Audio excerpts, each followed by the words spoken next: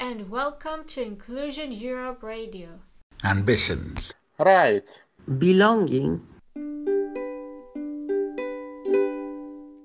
Hello, dear listener. Welcome to the fifth episode of our conversations at Inclusion Europe Radio. My name is Milan Šverepa. I am Director of Inclusion Europe. And in this episode, we will talk about care. About what care means to people, what care is and what care should be, and how to change the things we don't like about care today. We will also talk about how disability rights influence or don't the way care is being talked about, thought about, and delivered. And I am sure we will touch on many other topics. Our guest today is Neil Crowder. Neil is from the United Kingdom and currently works as freelance consultant. But trying to introduce Neil in more detail is a bit challenging. In fact, Neil himself struggles with it, writing in his blog, "What do? I find myself struggling to answer." Neil, welcome to Inclusion Europe Radio. And please tell us, what do you do?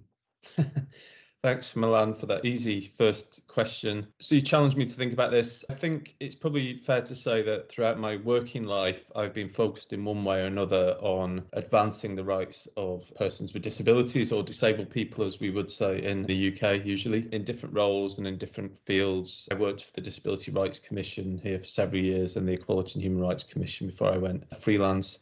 But I've also worked on projects across Europe and internationally. And I guess in the most recent years, been focusing more and more on independent living, or how to transform care and support systems so that they advance independent living in different ways. I guess what I would say is that what interests me is really the processes of social change. How do you make that change happen? I'm not a lawyer. I'm not simply a policy person or a research person. I'm interested in how change happens. So I think that's probably how I would distinguish my role in what I do and what I focus on. I think that's exactly why I was interested to talk to you. We encounter each other often on some Twitter conversations about social care or independent living or deinstitutionalization. I took a lot of interest in what I think is a significant part of what you do, and that's social care future.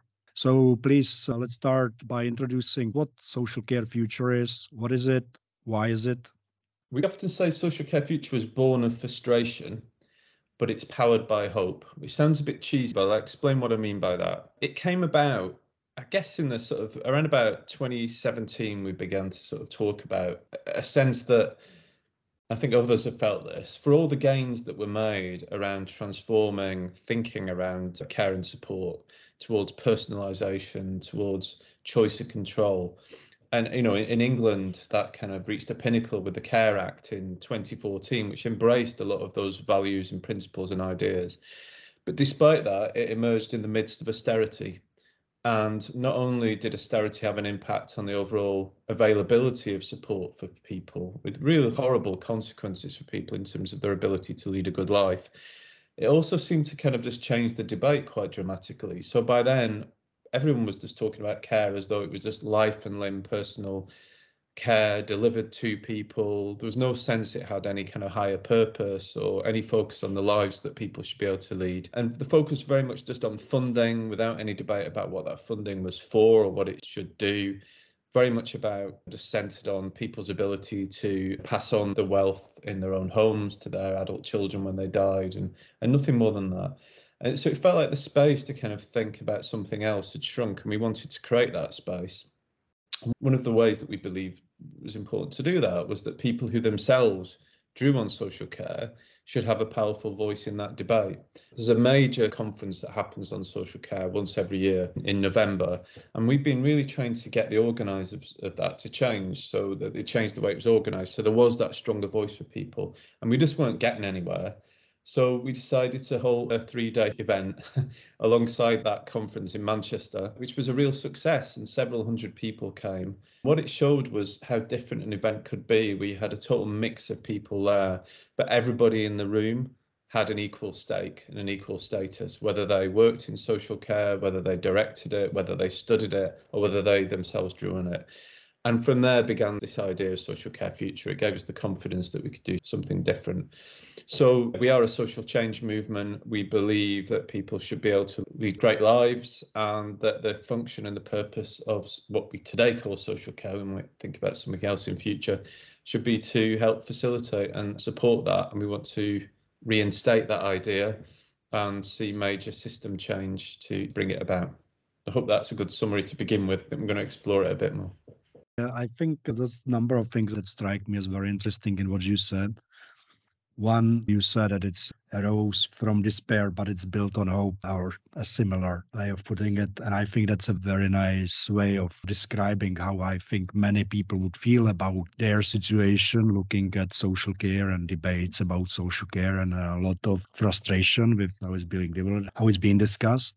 Similarly to what you said about all the debates being about money and about organizing here and shuffling there, we can see in many countries that the focus is, yes, on funding, and then on should it has this label or that label, and should it be called this kind of service and that kind of service. Nobody much talks about what is the actual purpose of those services of care. Is there some, as you said, higher purpose to it, to allow people to have full lives and lead full lives? And also another element I would highlight right away is the emphasis on having everybody in the room having a conversation together on equal footing, be that service providers, service users, or their family members, or anybody else who has anything to do with care. And I think that, of course, is something we would very much share here at Inclusion Europe, but it's also still not present in most discussions and about care. So those definitely are the things that stand out to me. To go a little bit back to social care future itself. Social care future has 5 pillars of care. Number 1, communities where everyone belongs. 2, living in the place we call home. 3, leading the lives we want to live. 4, more resources better used. And 5, sharing power as equals. How did you arrive to these 5 pillars, and why these 5 and not something else? So coming back to this point about the way we operate and the way we encourage others to change, is for people who themselves have cause to draw on care or support to be the sort of chief protagonists in the story, if you like, and as key actors. One of the early things that we actually did was establish a commission that was led by people who themselves draw on support. And again, there's been lots of commissions in the UK over the last sort of 20 years about the future of social care, and they have from time to time involve some people who draw on support, but often that's not the case. It's providers, it's academics, it's think tanks, it's policymakers. We wanted to change that.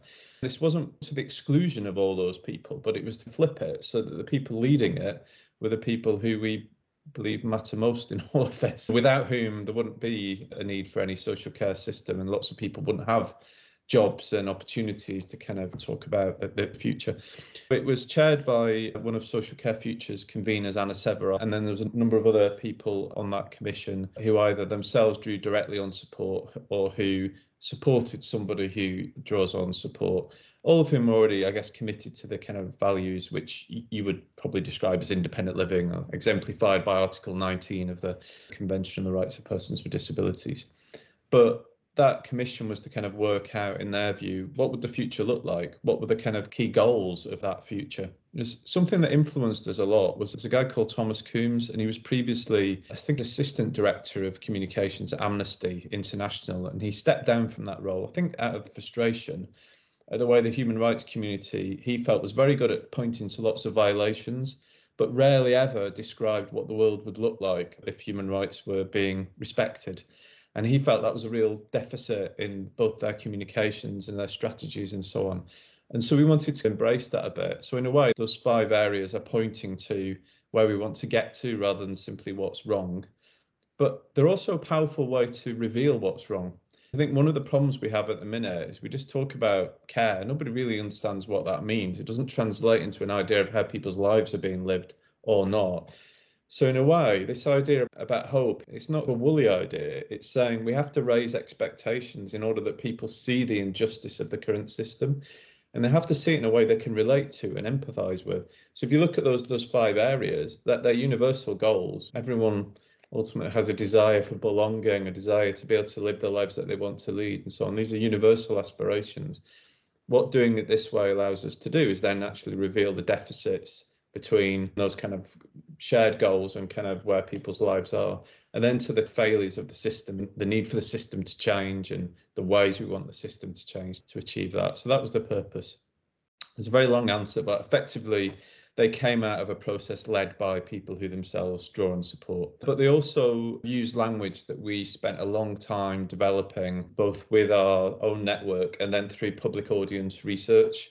So we worked with specialist agencies on framing and language, and we tested it extensively with public audiences to make sure that it would kind of land with them as well. The language element I definitely want to talk about in more detail. We'll get to that in a minute. What I would like to maybe get back a little, you mentioned now in talking about the 5 pillars, but also previously, the word change. I think that's a strong element of what you are trying to do and what the whole social care future is about, making sure that change happens, that it's not just words. You talked about the former director of Amnesty International, if I got that correctly, with kind of frustration that I think maybe personally I would share with some of the stuff that we can see around. A lot of advocacy and communication coming out of different organizations, including in the disability sector, and that is pointing out all the things that are wrong in the world. There are obviously many things that are wrong in the world,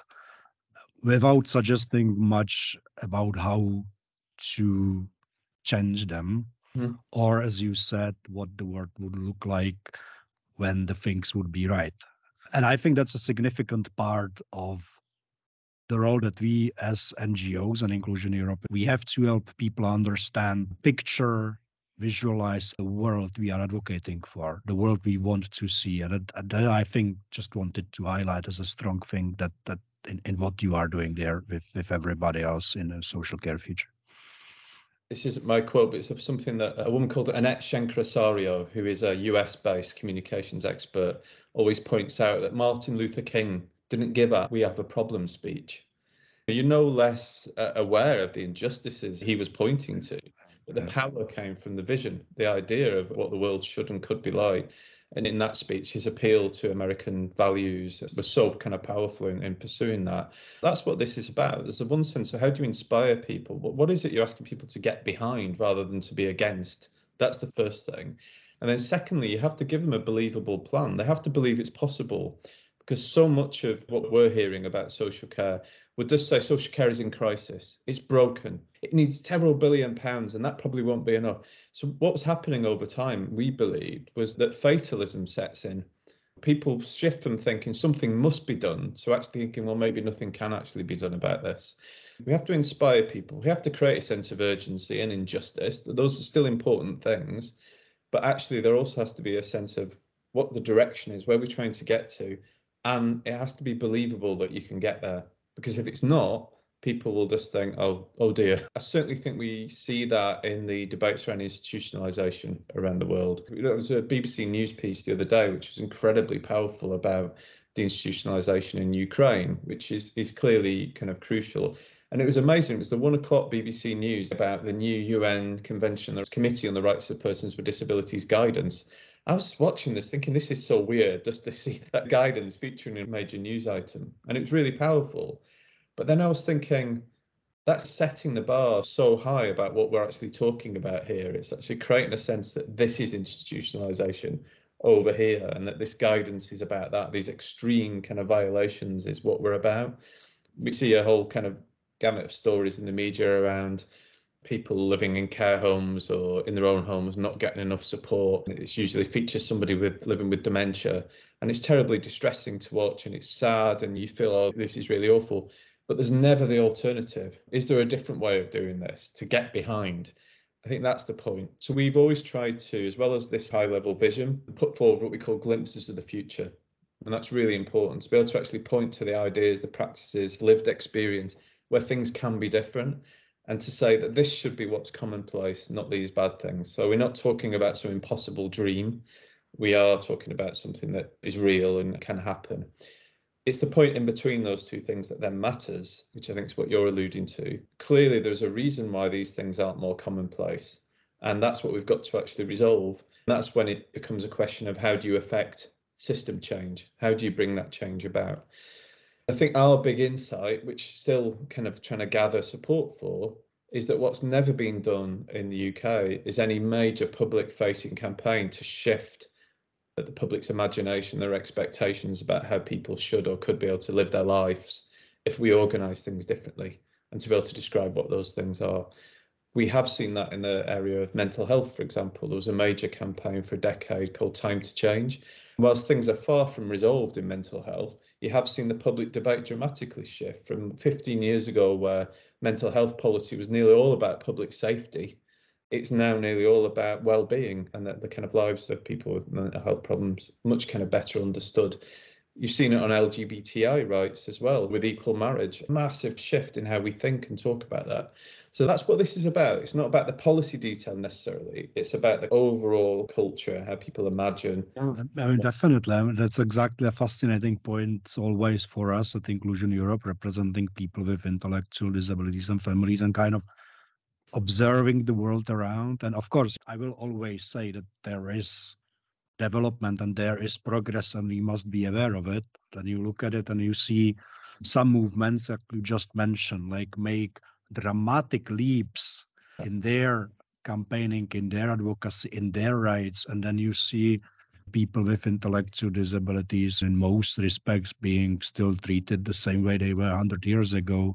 And it's like, what's the difference here? What happened there? I think it's an important conversation to have, how those movements were able to achieve such dramatic progress and what we can learn from that as well. And a lot of it to me is what you were just talking about in the hopeful communication, if I can summarize it like that.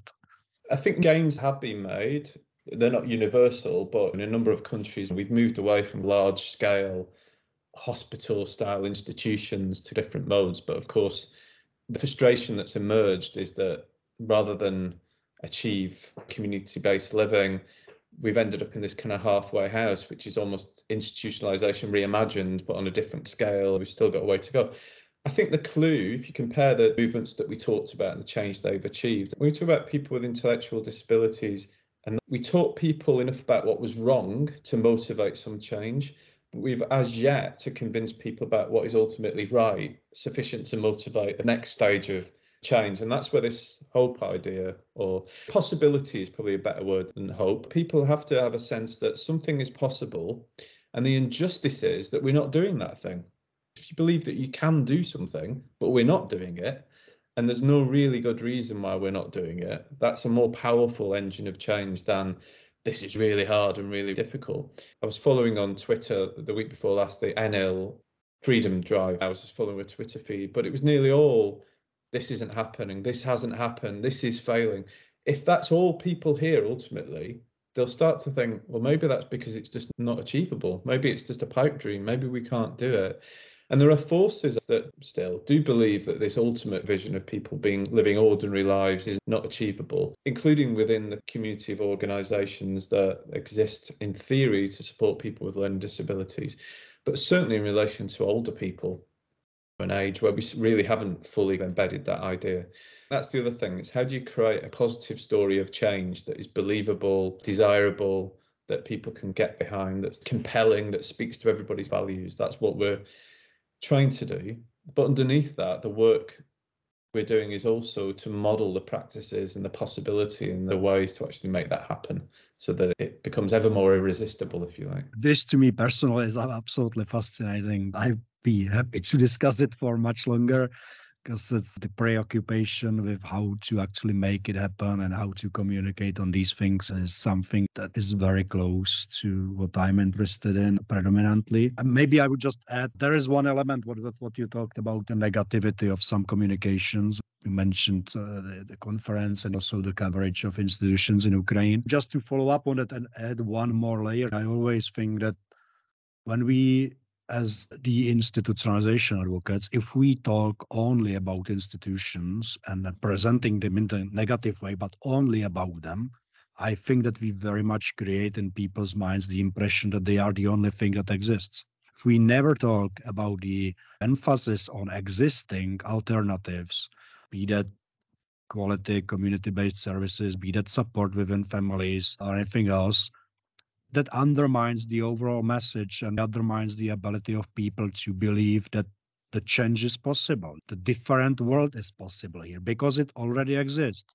People just don't necessarily see it. The constant communication on the negative sides, just about institutions, doesn't help to kind of break that mental picture people have. So I think that's just another element to add to it. I think that's exactly it. People have to believe something else is possible. And the most powerful way to do that is to actually just show it happening, number one. The second point is, and I think this is something that we've done. So Social Care Future's overall vision is a very simple statement. We all want to live in the place that we call home with the people and things that we love, in communities where we look out for one another, doing the things that matter to us. That is effectively Article 19 of the CRPD, but written in human everyday language. That's important because so much of the language we're using in this space is foreign to most of us. Even the right to independent living. Nobody who doesn't have cause to draw on support or doesn't have a disability or an impairment talks about their right to independent living. It's just language that nobody else uses. Nobody talks about deinstitutionalization. Everybody understands and feels deeply the idea of the place we call home. Immediately brings to mind ideas of privacy and agency and control and love and relationships, all the things that we ultimately are trying to sort of bring about. That's the point of this. Not only how do you create a sense of an alternate possibility, but how do you make that just seem everyday and resonant with everybody? Because ultimately this is about equality and non-discrimination. Even though people may need different support to achieve that and adjustments and so on, it ultimately is about the universal. And that is what human rights are about, the kind of the universal thing that we share. So I think there's two elements to our communications channel. One is, how do you make this make sense to everybody? It's a sort of shared sense of humanity, of what everybody aspires to. And secondly, how do you give people a sense that this is entirely possible? And if you do those two things, then actually the injustice of institutionalization is seen as even more powerful. If all you do is showing very distressing images of children in institutions, a lot of people will recoil from that. They'll kind of switch off. They may not engage with it because they find it too distressing. And B, if you've not done that other work, then it's very hard for people to imagine what the difference would look like. Important message is, it certainly is not saying we should not point to those injustices and those harms. It's about how you contextualize it. Showing people that it is possible, something they can understand, imagine, picture, that it's achievable, that also allowing them, showing them the trust that they can actually contribute to achieving that goal. That's another important element that I think. Agency in all of this, and what can they do about it? What can be done about it? What can you support and get behind, rather than what can you just be horrified by and oppose? There's a show in the UK, BBC Breakfast, and there's a producer on there, Jane McCubbin, who's done a huge amount of work to highlight the situation of people with autism and learning disabilities in what's called here assessment and treatment units, which in theory are only supposed to be short places people will go for a short period of time for therapy and support, but which lots of people end up being stuck in for years and years. And I've noticed one of the things that she and others are doing really successfully is obviously campaigning, highlighting the plight of individuals and their families, trying to get them out. But where they have got out, going back and showing their lives now. And that reinforces that idea all the time that it's wrong, there is a different possibility, it's perfectly feasible that people can live good lives. If you're talking about a kind of a pipeline of stories from organisations like your own or your members, there needs to be this real balance. What are these stories of people living well in the community, how their lives have been transformed, what they're doing with their lives, how happy they are, the contributions they're making? Where is all of that? Because that's what casts shade on the bad all the time. It's a lot about not stopping at saying what is wrong, but at the same time showing how things can and already are being done in the right way, so people can relate to that, can believe that it's possible to do it. The thing we have to acknowledge, we talked about the shifts that certain movements have made. The reality is expectations of people with learning disabilities, or disabled people more generally, expectations of older people, expectations of what care can do in terms of people's lives are all set so low. The debate about social care is very much coloured by ageism. And so really what we're talking about, what most people associate care with is dying, I'm afraid. So they imagine it's the thing that looks after you as you are dying. So they don't see it as human development, as something that moves your life forward.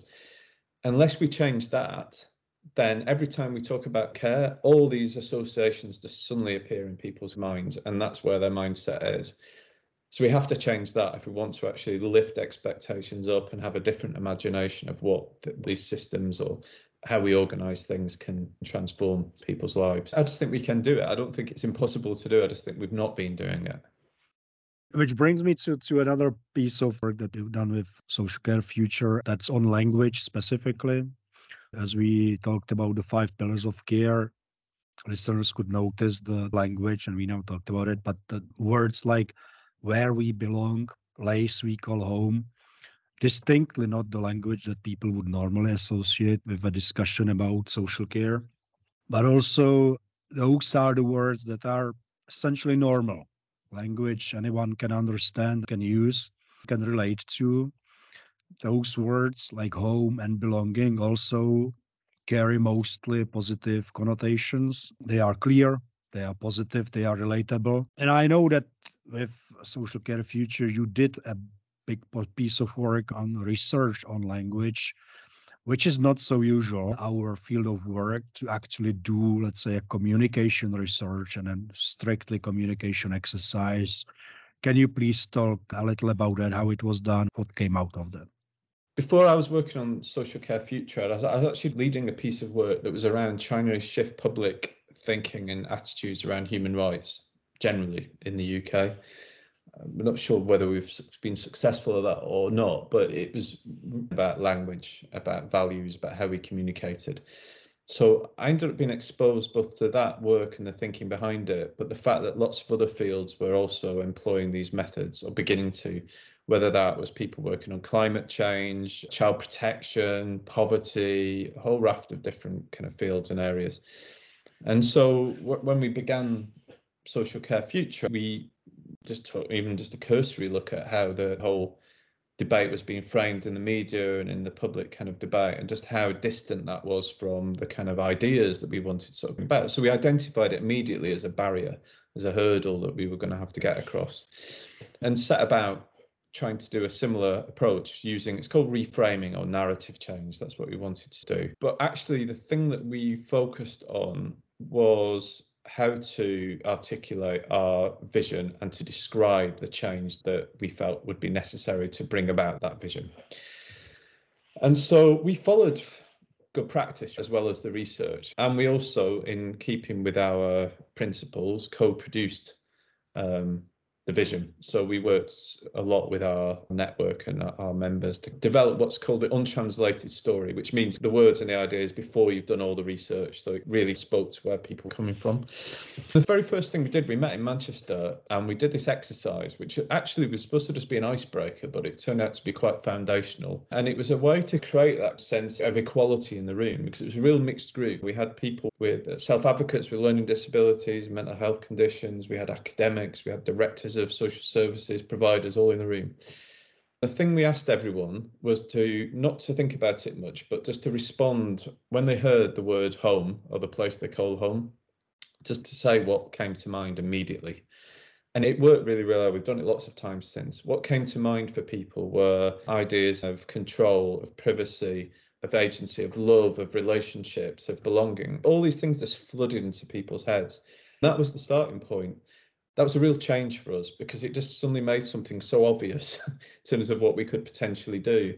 Because if we're about deinstitutionalisation, we're not about the thing of closing something down. We're about the thing of creating something good. And that good thing is embodied in that idea of home, of place, of being anchored, of feeling part of your community, of having control. So all those things emerged out of that. And that was really where that headline vision came from. And in fact, that never changed once. We did all the research. We never had to shift away from that idea that we all want to live in the place we call home with the people and things that we love and so on. But actually underpinning it is something really important, because as well as this language of crisis, things being broken and not really having any sense of what social care or support was there to do, the values that were inherent in the dominant debate are all incredibly paternalistic. So it's all about looking after vulnerable people who can't look after themselves. which again, as a value set, really works against the idea of independent living or community-based living. So that statement is deliberately written in a way that actually conjures up a whole set of different values.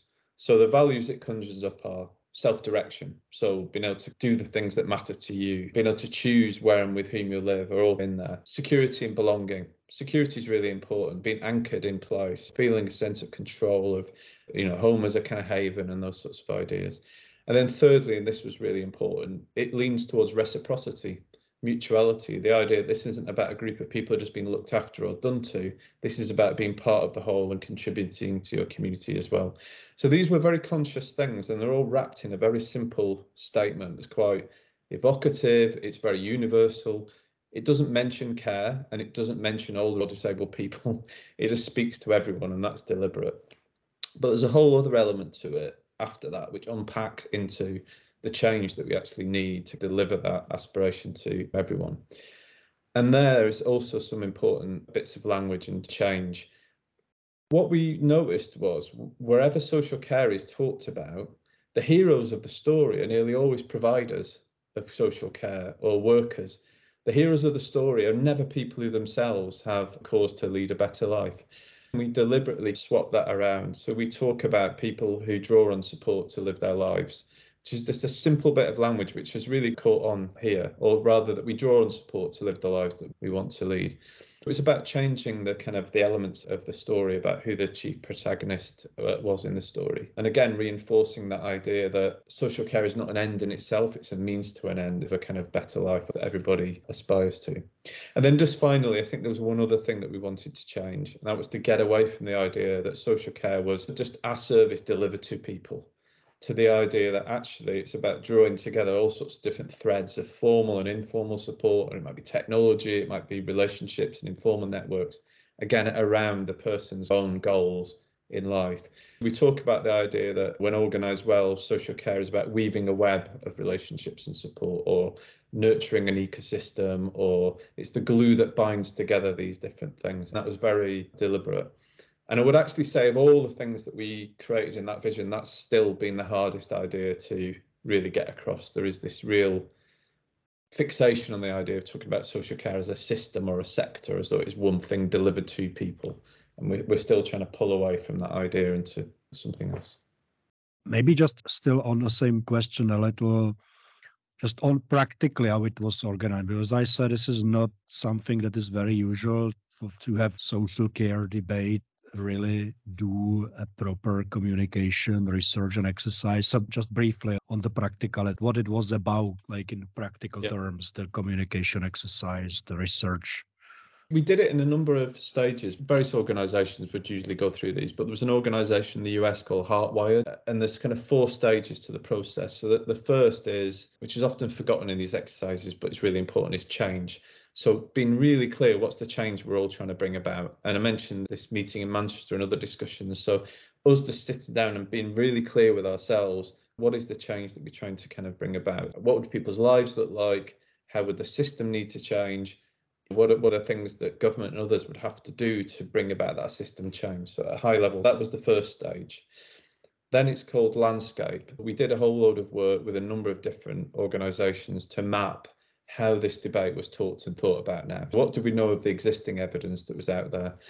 We worked, for example, with the University of Lancaster, have this Centre for Corpus Linguistics. They have a piece of software, and they were able to tell us how social care was talked about across, I think, about 5,500 newspaper articles in the previous 2 or 3 years, and sort of build this map of the kind of language and the ideas and the metaphors that were being used.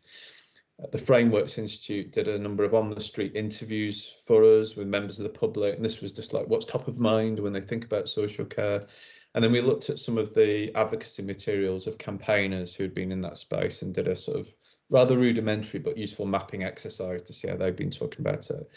So we had that map, and then what we did is, what's our story and what's the story that's out there? Then look at the contrast between the two.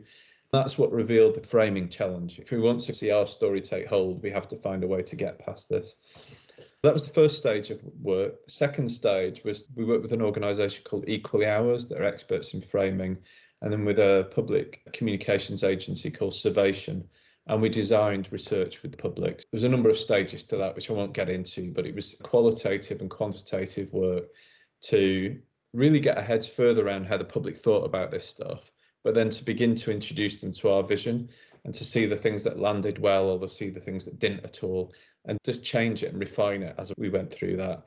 And then it ended with a survey of, I think, 3,000 people in England, and they were presented with slightly different versions of the vision, and we were testing which did or didn't work well. It's an imperfect exercise. I would love to have done a lot more of it. Others have spent significantly more money on this, but it's the first time anyone had tried it. And as I said, I think elements of it, like the headline vision, is everywhere. The language of people drawing on support is everywhere.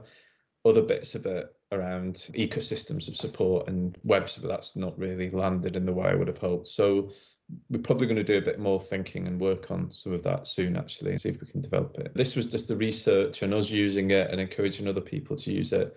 We are at the minute scoping out the idea of a major long-range campaign focused almost solely on changing people's attitudes and imagination expectations. So I think part of that will involve some further work to build on that research and to refine some of it and to understand a bit better how the public think and how we might shift that. This is really good to also hear about the practicality of it, how it was organized. As I said, it's not very usual to do this around social care or any elements of disability related work, to have a proper communication, research and testing of different ideas and languages and messages.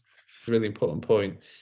Every key stage of that, we went back to our network and our movement, involve people in exercises. For example, we did a whole sort of session on metaphors with about 100 people generating metaphors and ideas. And those were the ones that we tested with the public. It was this constant loop back to make sure that this resonated with people who drew on support or worked in the field. And we also had a working group that worked much more closely with us at each stage, half of which were people who drew on support, half of which were people who either were providers or worked in local councils or whatever else. It was this principle of co-production drove the whole process as well. And that was really important, because I think if we didn't do that, we'd have got to the end of it and it would be language that was just too uncomfortable for people to use, or would have probably departed people's own sense of how they wanted to talk about their own lives. So I think that bridge between lived experience on the one hand and the research and what it was telling us how to most effectively persuade the public on the other was really important. So it wasn't research in a laboratory or academic research, it was very much action based. But of course, there's a crucial element of underpinning anything that can have any hope of achieving change in this respect. We've spent now quite a bit of time discussing language and framing of conversations about care. By this stage, I think some listeners will start thinking that this is all very nice and well, but how useful is it to me here when I'm, as a family member or service provider, struggling to find resources to support people? But of course, now with the staff shortages across many countries that impact heavily on service provision and then obviously on people's lives, or now again with another layer of the cost of living crisis, its impact on people and on running services.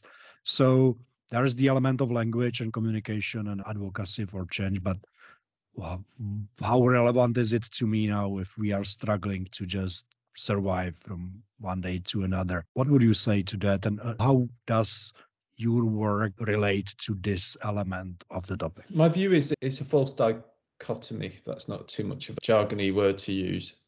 Everything's framed all the time. Governments frame policy, governments frame the reasons why there is a workforce crisis, or the reasons why they haven't invested in social care, which have led us to this sort of point.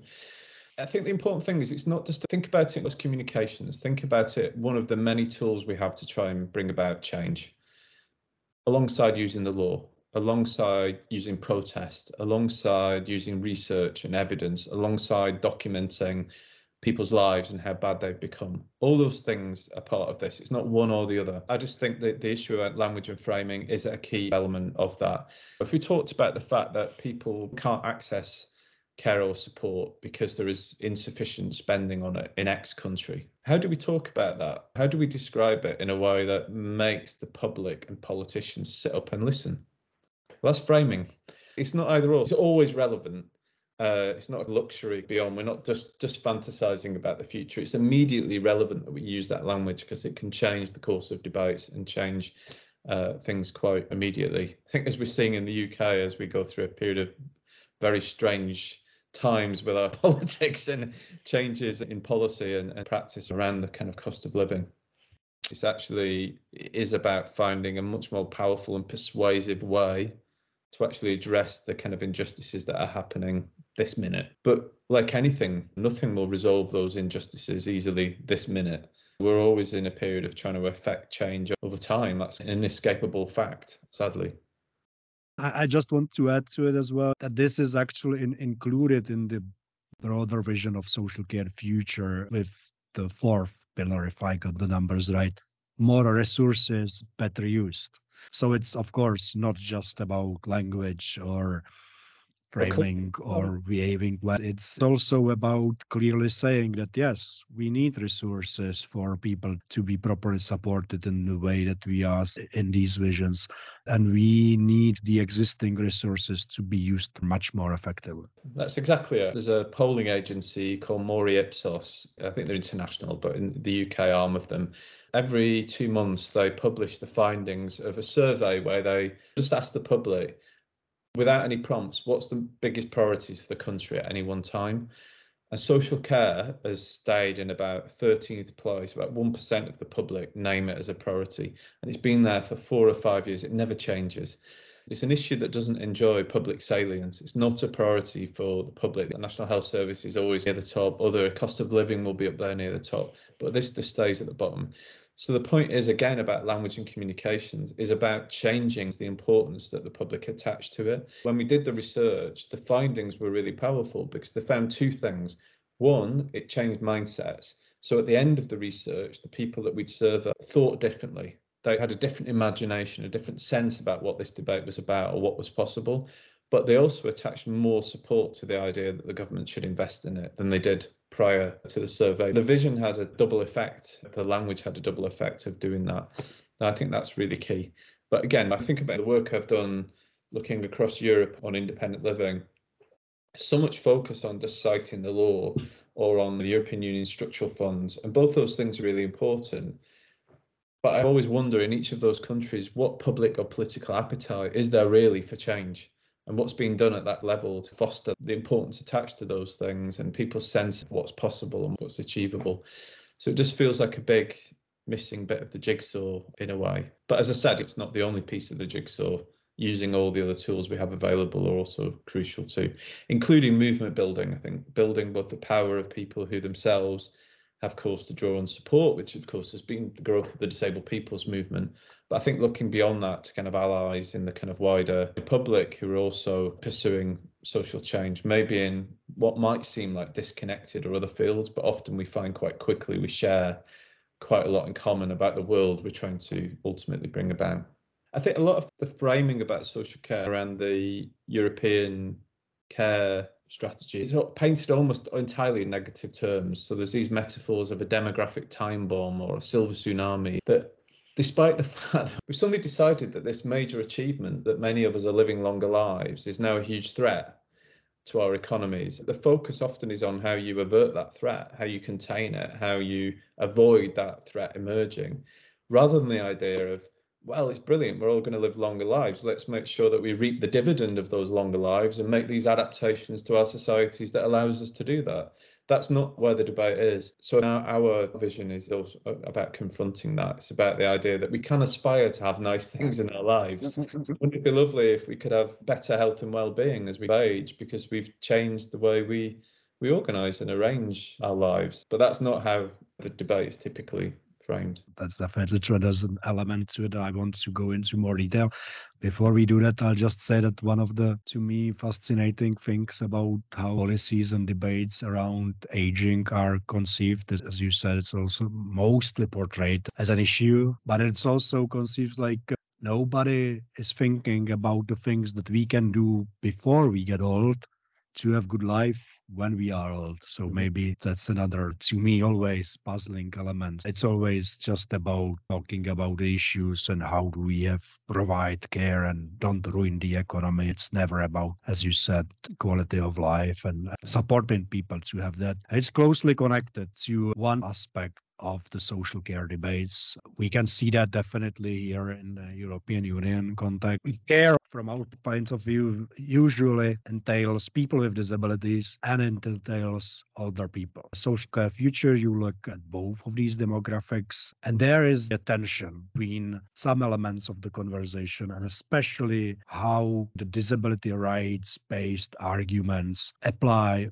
or don't apply to older people. And most, I would say, we can see in policies and in debates that basically when people get old, they stop being disabled apparently because no longer the disability rights apply to them, even if they applied throughout their previous lives. And I know that this is something that you've written about, thought about. So can you talk about this element a bit, please? I think this has got a long kind of history because the disability rights movement was at least largely driven by younger disabled people. What's interesting now is that many of those people, in part through their own successes, are kind of living into older age. So there's some interesting change emerging there. But resisted ideas of associating disability with age because a key part of it was resisting ideas of institutional care, not wanting to be sort of seen as economically unproductive or inactive and so on. So in a way, inadvertently, the disability rights movement has potentially reinforced ageist assumptions and therefore left out disability and age or amongst aging. Conversely, I think in modern times, organisations that have been trying to confront ageism very much have tried to resist ideas of association between age and disability. The accent is all on healthy and positive aging, these images of older people that are all about youthfulness, oddly. And so what happens there is that the biggest group of people of all who experience impairments and health conditions, which is about older people, become invisible in the debate. And we don't really have that same force for change to confront their life experiences, which too often are characterised by segregation and low expectations and institutional care. There's almost an tacit acceptance that's different when you get older and that's all right. Then I think there's practical realities. So the thing really caused me to, I was already thinking about it, but genuinely confront it in the last decade was that my dad had Alzheimer's and he died 2 years ago this September. I kind of immediately sat and just thought, I go around talking about this stuff and researching this stuff and advocating this stuff. What does it mean to him and us in this context?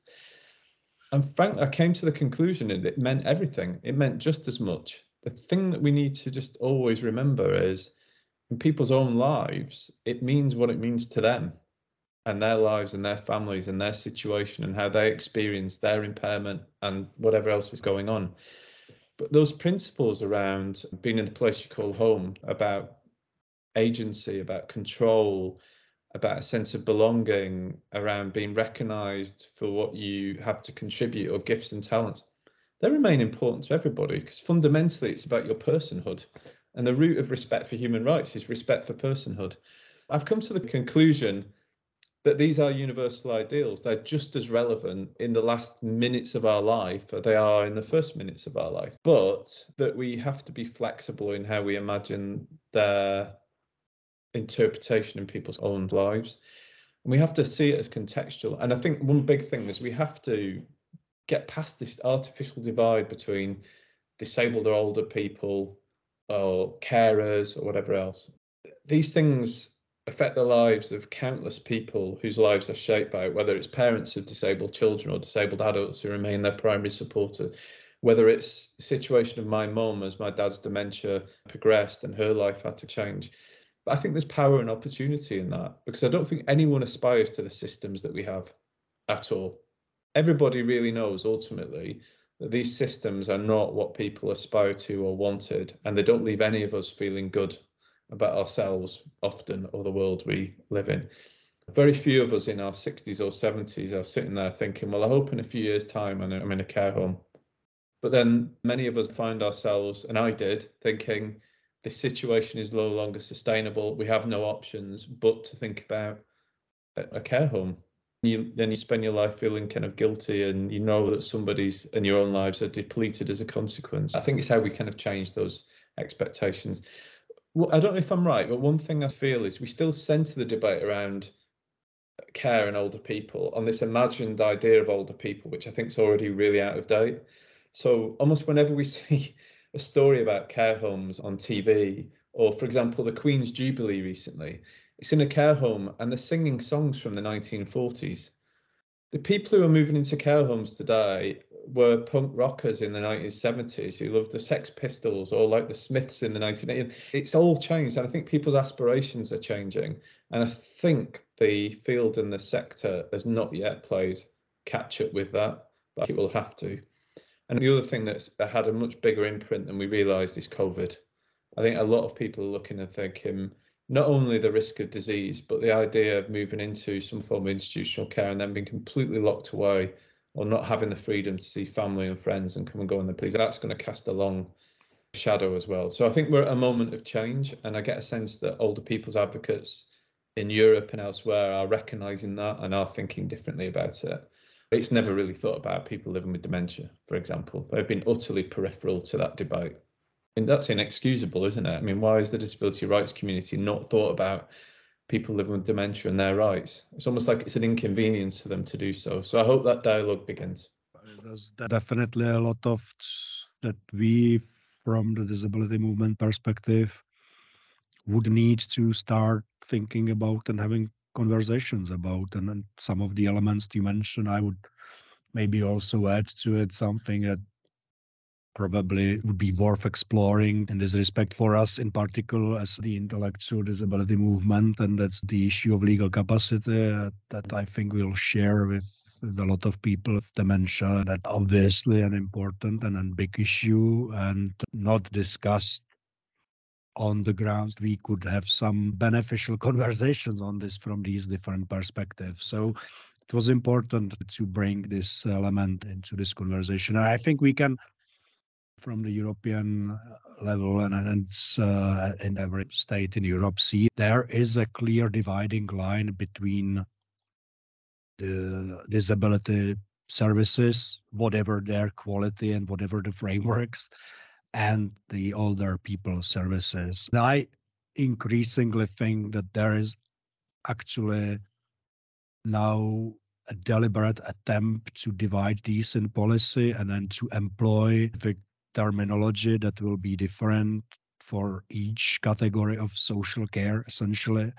So to avoid, for example, all the disability rights related troubles like the institutionalization and independent living and all these things, to avoid having these kind of difficult conversation, the older care sector will employ a different language to that and completely different frameworks. That's what I think is increasingly visible.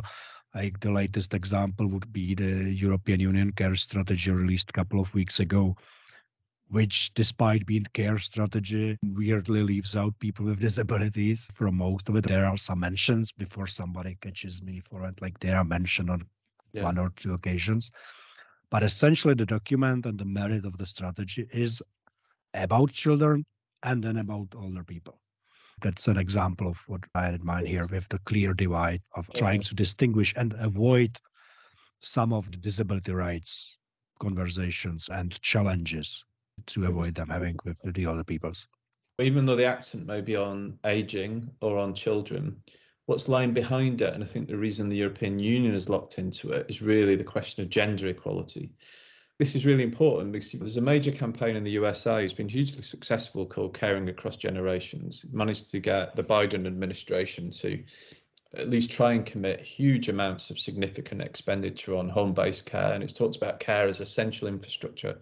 And that campaign makes the link between childcare and adult social care and aging and everything else. And actually, it's got quite a lot of support from disability rights advocates, but it's a feminist-led campaign, which is really about the idea of care as something kind of given, and the fact that if we don't change, the implications for women in particular and for gender equality will be enormous. And I think that lies hugely behind the European care strategy. So actually, the drivers aren't necessarily this perspective of older people and their organisations, although that's kind of locked in. It's coming from a different place. If disability rights advocates don't engage with that and try and shape some of that debate and find an accommodation with it, there's a risk that they will lose And I think it's unfortunate because it just always adopts the language of caregiving. It's never starts from the point of view of what it means to live your life and the role of support therein. That just gets lost in the debate. And if that gets lost, then the structures and the policy solutions and the things that we find will all be orientated towards an idea which is kind of relieving us of the burden of caregiving rather than it being something of value to invest in because it changes people's lives. I was just trying to remember what was the opposite to word to caregiving mentioned in the document. I think they used the care receiver, which really Exactly. struck me as a very odd expression. I don't think I've encountered it before.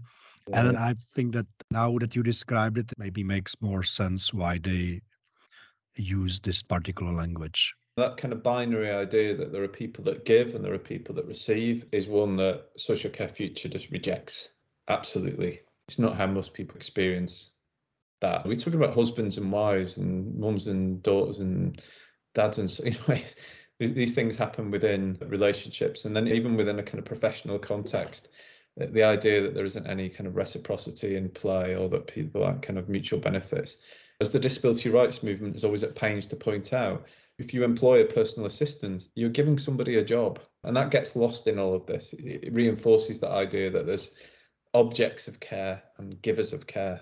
That's a really unhelpful way to start the debate. But that's what happens where the starting point is slanted in one direction.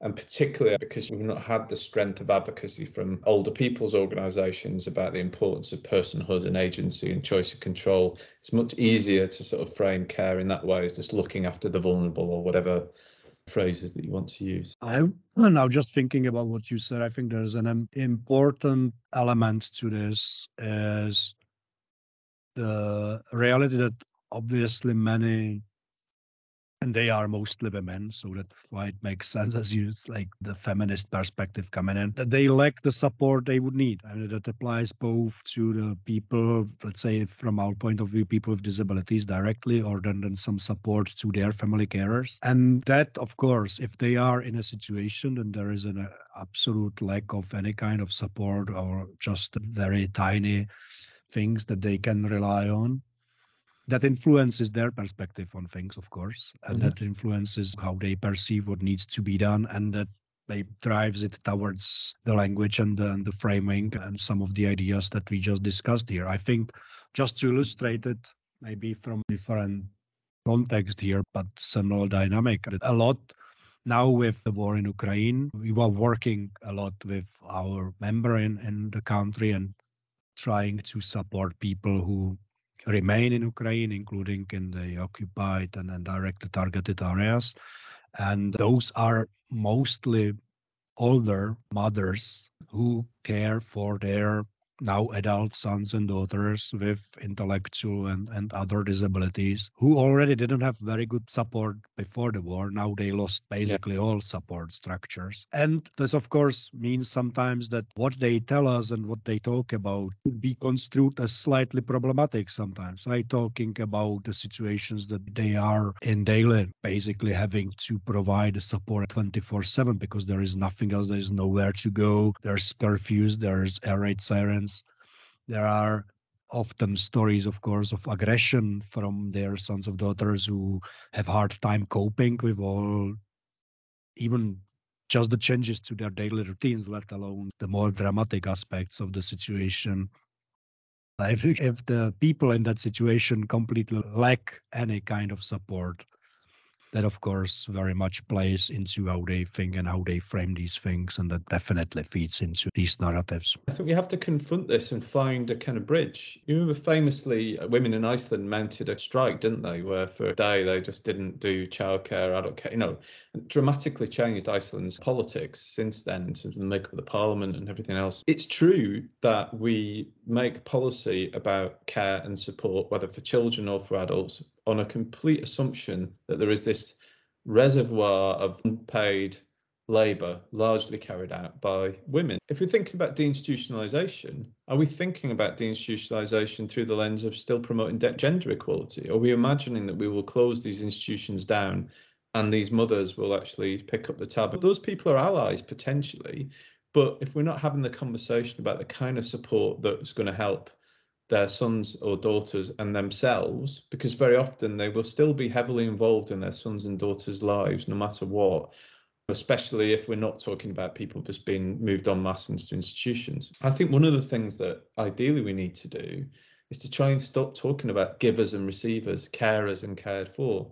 Actually, what a lot of people aspire to, again, I think about my own parents. My mum became a carer by osmosis, but she saw herself ultimately as my dad's wife. She wanted to maintain the relationship, and he did, that mattered to them. But imagine if we thought about support through that lens. So it's not about person-centered support, it'd be about relationship-centered support based on the kind of consent and the goals of all parties.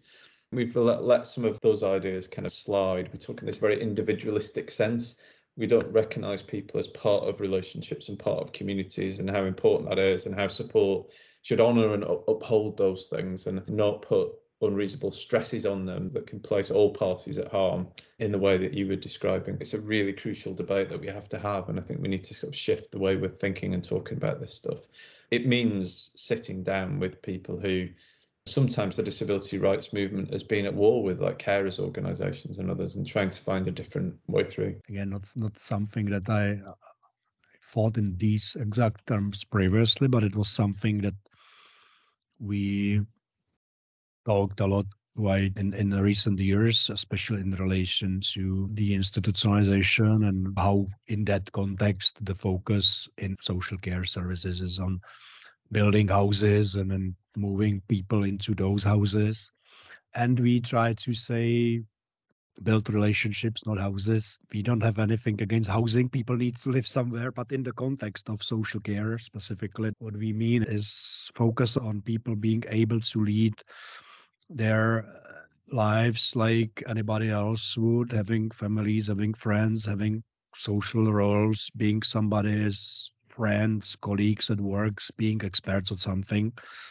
What I'm trying to say here is something going in a similar direction to what you said about the relationship-centered stuff. And it connects to me also with what you were talking about before with the different roles, and it's not a one-way street between the caregiver and care receiver. So even within, let's say, a family between parents and children, or between husband and wife, so there is a value that the care provider receives from that relationship as well. And that's something that we are losing if we define and view care strictly as, let's say, the physical hygiene, these things. A lot of stuff to unpack. A few years ago, I was involved in a piece of research looking at how well things were going on the transition to independent living across Europe. And when we finished the research, the team from Austria did this really clever thing.